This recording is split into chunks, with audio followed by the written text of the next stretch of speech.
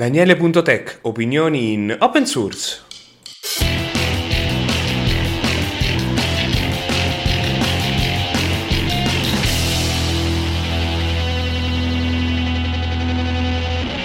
Buon salve a tutti per questo 53esimo episodio. Stavolta abbiamo i link, li finiamo, cioè tutto l'ammucchiamento che avevo fatto nelle scorse settimane è alla fine, quindi ci saranno solo link nuovi dalla prossima puntata, che sarà ancora nel 2021, anche se il 53esimo episodio è pur sempre un grande risultato, perché significa più di un anno di settimane di podcast effettive, oltre alla data, diciamo, fisiologica. Però cominciamo subito con i link. Questi qui iniziali li tenevo già da un po' di tempo. Il primo è una lista di bug e problemi di sicurezza su vari router, una lista che viene aggiornata praticamente quasi ogni giorno, quindi potete vedere se ci sono questi problemi nei dispositivi che avete in casa. Poi è un servizio che praticamente permette di rimuovere la voce tramite machine learning, è un servizio gratuito, quindi caricate il vostro audio e toglierà la voce. Poi c'è questo sito che spiega molto bene, se non mi ricordo male anche con un corso, un po' come funziona la crittografia, quindi spiega un po' le varie tecnologie, quali sono le premesse e così via. Poi c'è questo sito che ho scoperto ieri, quindi non è dell'ammucchiamento, è una raccolta di alternative europee alla maggior parte dei servizi delle big tech, quindi uno potrebbe pensare Google e tutti gli altri, però alternative europee, che siano a pagamento o open source, quello che siano. Quindi è molto interessante perché finalmente da qualche parte abbiamo un elenco di alternative europee. Poi c'è quest'altra invece che è un corso interattivo per Python 3 che aspettavo da molto tempo, di Darby insomma. E poi c'è questo che praticamente volevo dedicargli una puntata qualche settimana fa, e invece l'ho dedicata a questa qui, ovvero come la Disney riesce a influenzare la legge sul copyright americana. E la prossima scadenza dovrebbe essere nel 2024 per il Topolino. Ora, non so quanti di voi conoscono bene la legge sul copyright, però è molto famoso l'influenza che ha la Disney in tutto questo e che ha portato dei problemi un po' a cascata su molte cose, perché loro non devono solo mantenere il marchio di Topolino, ma anche di tutti gli altri personaggi Disney e del marchio Disney di per sé. Ora, in Europa il copyright scade a 70 anni dalla morte dell'autore. In America è 100 anni, una cosa del genere. Ora, Topolino, per chi non lo conosce, è nato verso il 1928, cioè diciamo il primo cartone, se non mi ricordo male. Quindi per un motivo o per un altro la legge sul copyright anche di lui sta arrivando a 100 anni dal personaggio di per sé, quindi loro hanno dei problemi. La Disney ha sempre pensato a livello di lobby tantissimo per poter mantenere il potere su tutto questo, e se pensiamo, Braccio di Ferro non ha subito la stessa storia, perché Braccio di Ferro, l'autore, è morto giovane dopo averlo inventato, dovrebbe essere morto verso gli anni 30-40, e infatti voi, se ci avete fatto caso, qualche anno fa ci fu il boom di gadgettistica dedicata a Braccio di Ferro, perché non era più sotto diritto di autore. Quindi vi lascio questo articolo che approfondisce un po' come la Disney nei vari mandati, quando c'era bisogno di rinnovare, è riuscita a aumentare la legge sul copyright, che come dicevo ha degli effetti su ovunque. Per dire, c'è un paese, mi sa, del Sud America in cui invece la legge sul copyright non è riuscita a funzionare e possono utilizzare il marchio di Topolino da anni. Però evidentemente non gliene importa niente alla Disney, quindi perché farà il business in altro modo. Quindi vi invito ad approfondire, perché quello che è poi successo con la legge europea sul copyright e tutto quello che influisce di solito ha un effetto a cascata, perché sono l'Europa e gli Stati Uniti a creare un po' le regole sul copyright, e quindi ha un effetto proprio su tutto quello che è il pubblico dominio e tutto il resto. E come noi amanti dell'open source e delle libertà digitali che siano, dovremmo essere almeno a conoscenza di come la Disney abbia questo potere, specialmente adesso poi che ha dentro di sé la Marvel, Star Wars e anche la Fox, quindi Simpson e tutti i film della Fox, che non è cosa per niente da poco. Poi c'è questo articolo che spiega un po' come TikTok riesce a leggere la tua mente. Il titolo è proprio clickbait, però praticamente non fa altro che spiegare un po' come funziona l'algoritmo, a capire meglio di te i tuoi interessi. Quindi non è niente di nuovo, dopotutto questi big tech campano grazie agli algoritmi, e quindi è nel loro interesse avere degli algoritmi che funzionano sempre di più e sempre meglio, perché ti vendono i contenuti praticamente che qualcun altro poi fa. Quindi non è niente di nuovo, almeno a me non mi è stupito, Però ecco, mi piace sempre di più il fatto che ci sia un'attenzione, anche perché questa notizia arriva sul sito del New York Times, quindi diciamo che è un po' più di pubblico generale che non il classico bloggerello del tizio sottoscala che si filano soltanto quelli del Fediverso, potremmo dire. Cioè è qualcosa che va di fuori del contesto un po' normale. Poi c'è quest'altro articolo invece di Register che spiega un po' come WireGuard, ovvero il nuovo sistema di VPN nativo Linux oltre a OpenVPN, spiega come è arrivato dentro Linux.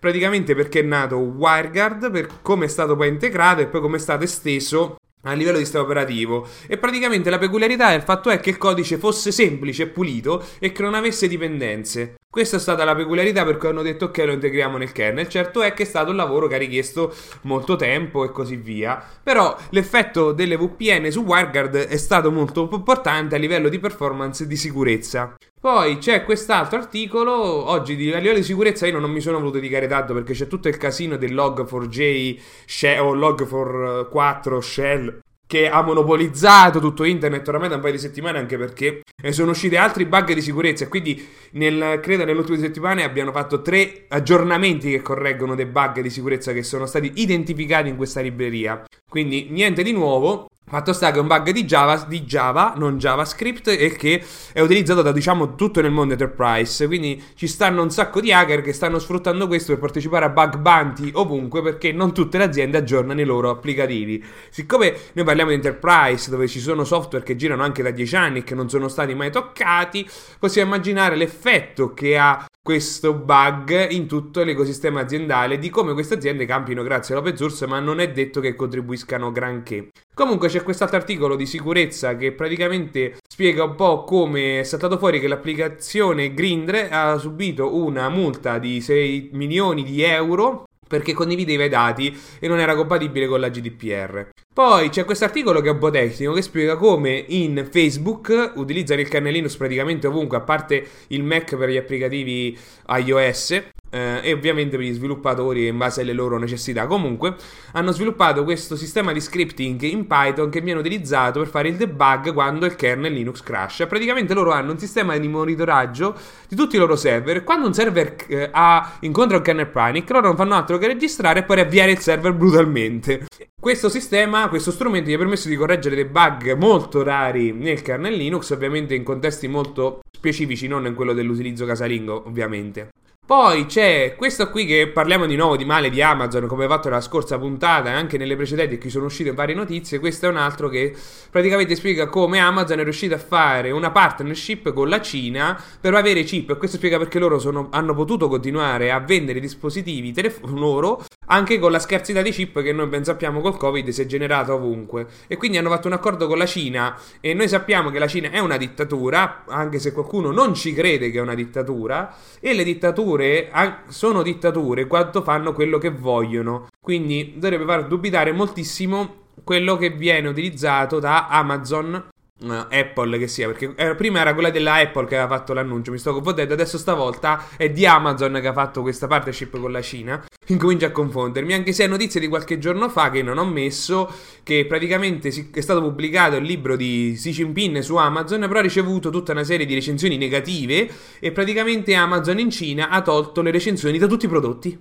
come per chi è stato imposto. Giusto per farvi capire quanto è bella la dittatura vera, non quella che dicono in televisione ultimamente. Comunque, vi condivido poi 2 tweet. Il primo è praticamente di questo TikTok, visto che l'abbiamo già parlato, ha rilasciato una piattaforma per le registrazioni live, soltanto che è un fork di OBS, però non è scritto da nessuna parte, anche se la licenza di OBS, che è il GPL, loro dovrebbero scriverlo. Ne abbiamo già parlato perché non è la prima volta che succede una cosa del genere, e quindi c'è stato tutto un po' di casino su Twitter. Un'altra invece è di Flaghi, un Mozillian come me, che da lungo tempo ci conosciamo da tantissimo tempo, che praticamente ha fatto un tweet che dimostra come su Slack si sono spaventati perché Mozilla ha deciso di mandare a tutti gli utenti Firefox di far credere a slack.com di essere un browser Chrome, perché alcune funzionalità su Slack sono bloccate se non si utilizza Chrome. Però nei loro test di Mozilla pare funzionare tutto quando viene forzato, però quelli di Slack si sono spaventati perché loro hanno del codice che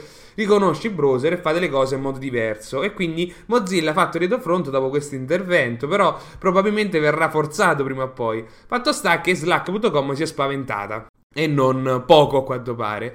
Vi condivido poi questo sito dedicato ai meme, dedicato al bug di cui parlavamo poco fa, di log4j o log4j, log4shell, chiamatelo come cavolo vi pare. Ci sono dei meme che fanno ridere perché dopo tutto sono meme. Poi c'è questo articolo che per me mi è piaciuto tantissimo, perché praticamente spiega le differenze tra HTTP, HTTP2 e HTTP3 con dei grafici e facendo dei benchmark tra vari server in varie parti del mondo, e quindi permette di capire l'effettiva differenza, anche se in passato ne abbiamo già parlato di HTTP3, che è basato sul protocollo Quick, che praticamente è nato per correggere i bug di HTTP2. Però Quick è veramente complesso, tant'è che ne avevamo detto su OpenSSL non lo stanno aggiungendo il supporto ad HTTP3 perché lo vogliono reimplementare nativo e non appoggiarsi ai liberi esterni, con tutti, i problemi tempistici che comporta una cosa del genere. Poi c'è questo articolo che a me è piaciuto tanto perché io ho il Game Boy Advance, l'ho rimesso a posto, modificato eccetera, e quindi mi ci diletto, anche perché ho fatto pure una pull request però per l'interfaccia grafica dell'emulatore MGBA, che è più famoso per il Game Boy Advance, e praticamente lo sviluppatore di questo emulatore open source ha scritto tutto un articolo e spiega un po' come questo nuovo dispositivo, che già non mi ricordo come si chiama, Analog Pocket, che praticamente è una reimplementazione del Game Boy Advance con hardware moderno ed emulatori, che supporta la lettura delle cartucce originali. Volevano creare questo BIOS alternativo per il Game Boy Advance, per il proprio apparecchio, e lui, che è stato contattato, dopo tutto sviluppando un emulatore da zero, lo conosce molto bene il Game Boy Advance e tutti i problemi che ci sono stati per mettersi d'accordo, anche perché lui era interessato, l'avrebbero pagato, però lui voleva implementare le cose che avrebbe scoperto nell'emulatore, e loro hanno detto di no, e allora lui l'ha mandati a quel paese. Poi c'è questa link di Wikipedia che riguarda le sentenze Schrems. Ora, io non le conoscevo e l'ho saputo alla LibreConf che c'è stata a Venezia. Praticamente sono due sentenze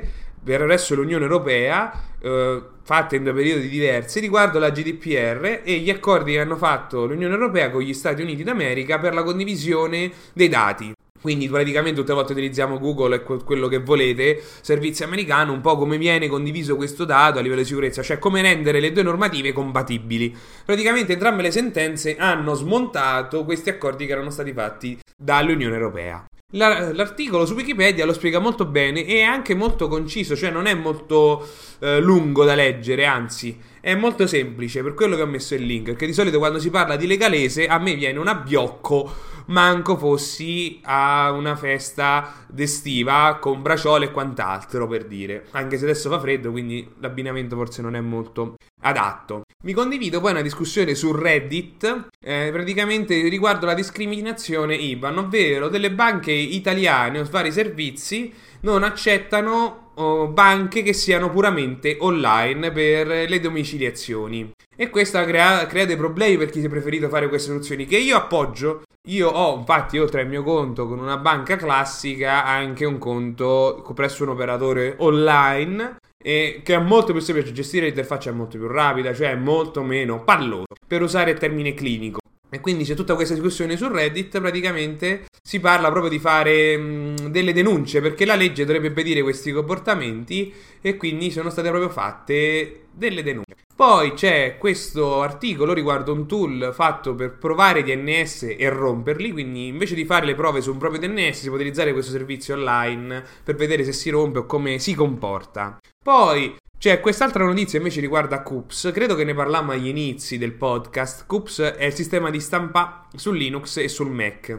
E tempo fa lo sviluppatore, che era dipendente di Apple, perché Coops è nato dentro Apple, se ne andò e quindi Coops non venne più aggiornato per molto tempo. L'Apple se lo aggiornava internamente, però non condivideva gli aggiornamenti oppure non venivano integrati perché non c'era manutenzione, un maintainer. Beh, questo sviluppatore è tornato, praticamente ha fatto questa versione di Coops aggiornata, open source, e poi sta facendo un framework di mezzo che dovrebbe semplificare l'approccio con Coops per chi fa applicazioni e rendere più compatibile anche tutto. Quindi non è per niente male. Vi condivido poi la newsletter della Free Software Foundation Europe riguardo questa attività, che noi ancora dobbiamo vedere bene in Italia come farla, riguardo il riciclo dei vecchi dispositivi Android per metterci delle versioni aggiornate, perché dopo tutto è uno spreco, visto che qui si parla tanto di cambiamenti climatici, risparmio delle risorse, pannelli solari, e però poi la gente cambia telefono ogni anno, utilizza servizi di streaming che consumano quanto una fabbrica di carbone, cose di questo tipo, però non si pensa mai a quello che si può fare di vero e concreto, ovvero non buttare il telefono. Non so voi, quanti di voi,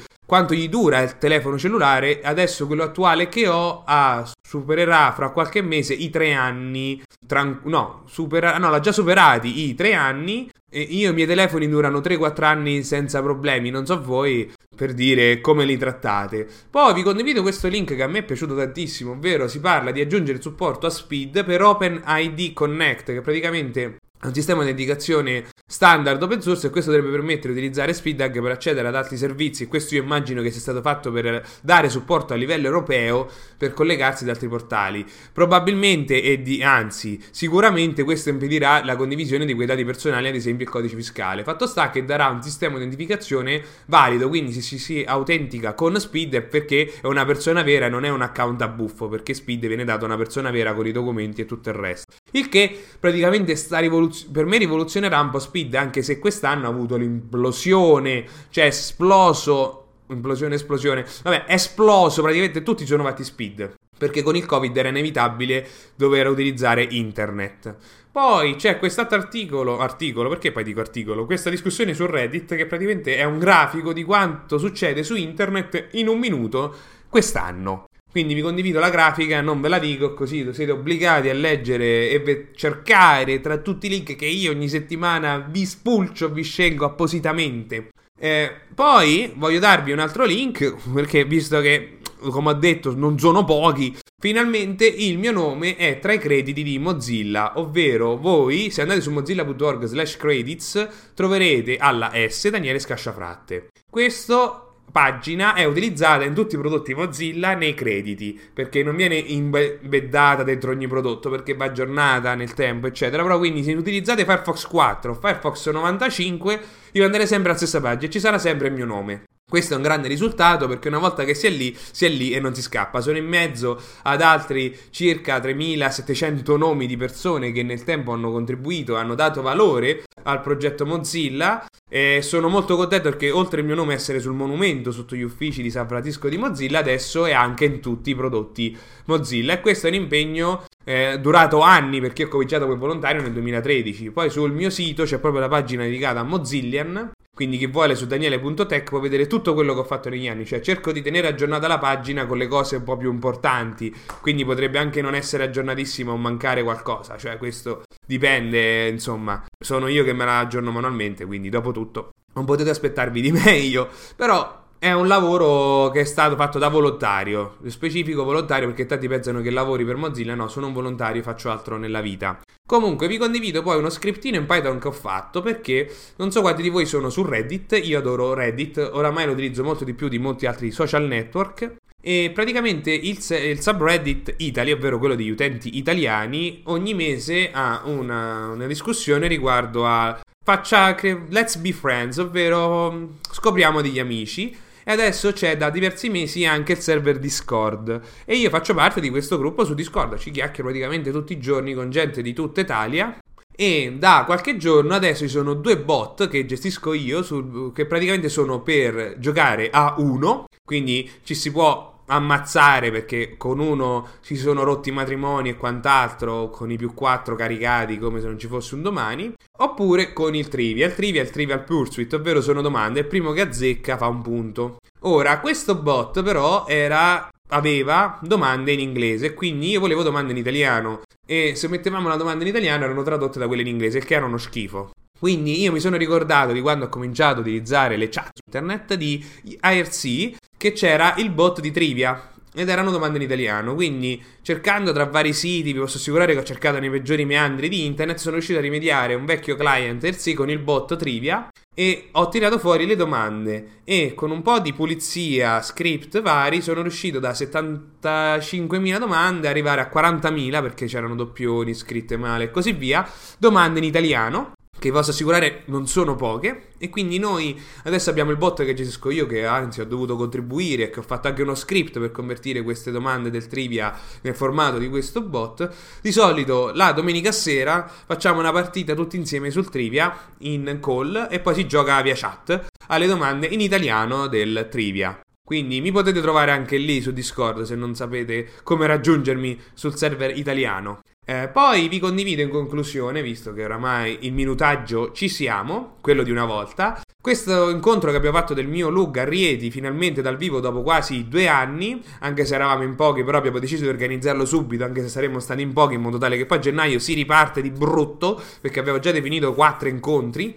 Intendo come date tematiche. Abbiamo fatto un incontro dedicato alle alternative su Linux e le estensioni per Firefox e il video è registrato ed è su YouTube. Poi vi condivido quindi anche il canale Telegram di Marco, che è con me in questo incontro del Lug che abbiamo fatto queste presentazioni, e chiudo con la pagina dedicata all'attività per contribuire a progetti open source. Voi potete aprire questa pagina e in tempo zero potete contribuire senza avere grosse conoscenze a vari progetti, che sia Wikimedia, che sia OpenStreetMap, e io ho bisogno del vostro aiuto qui. Anzi, che ho trovato qualcuno che mi ha dato qualche commento, però ho bisogno del vostro aiuto perché bisogna leggerle queste guide e vedere se si capiscono, se riuscite a fare quello che c'è scritto, se è complicato, se non è chiaro, o se avete idea di aggiungere qualcos'altro di qualche altro progetto. Io ho bisogno di commenti su questa pagina. Io ho gente che mi dice voglio partecipare e dare una mano e poi finisce lì. Non ricevo mai qualche commento decente di poter dire oh guarda c'è questo errore di battitura, oh guarda che questa parte si capisce. Non ho ricevuto niente. Ho bisogno quindi di gente che si legga questa roba, e se voi siete amanti dell'open source questo è il modo più semplice, perché vi posso assicurare che l'ho condiviso sul server di Reddit di questo Discord che dicevo prima, e qualcuno da lì è cominciato a contribuire a OpenStreetMap, si è messo poi a correggere il proprio paese così in un attimo perché ha seguito la guida. Quindi io ho bisogno del vostro aiuto sia per questa revisione sia per idee per altre guide e anche per scriverle, perché queste le ho scritte io con un aiuto per un'altra, però c'è bisogno di voi per migliorarne e farne altre, che da solo io non gliela posso fare. Quindi è una chiamata alle armi. Siccome si avvicina Natale, immagino che tutti sarete chiusi in casa a non sapere come passare il tempo, questo è un esempio perfetto. Detto questo, io vi saluto, vi auguro buon Natale, ci vediamo alla prossima puntata che sarà ancora nel 2021. Ci saranno meno link perché questa volta siamo arrivati a 29, anche se stiamo scendendo, e vediamo se ci sarà pure qualcosa di cui parlare, che dopo tutto sotto Natale non è detto che ci siano grandi notizie. Ricordo sempre poi che se voi volete mandarmi un contributo vocale siete liberissimi, basta che mi mandate un audio registrato in cui voi commentate una notizia e presentate un progetto open source e io ve lo metto proprio spiattello nel tempo proprio più brutale nella puntata del podcast. Quindi ringrazio tutti, anche perché vedo che il podcast sta crescendo. Ad oggi sono anche la persona più seguita nel Fediverso italiano come podcast, perché ho superato gli 80 iscritti su Funkwell. Quindi grazie anche a voi che mi ascoltate tramite il mondo del Fediverso, di cui io spesso parlo male perché spesso la gente non capisce che non si può vivere di solo Fediverso. Bisogna anche aprirsi ad altre cose, però ovviamente piano piano si riuscirà a fare tutto ed è necessario che tutti facciano qualcosa oltre che parlare su internet. Quindi vi saluto e ci vediamo alla prossima puntata. Ciao!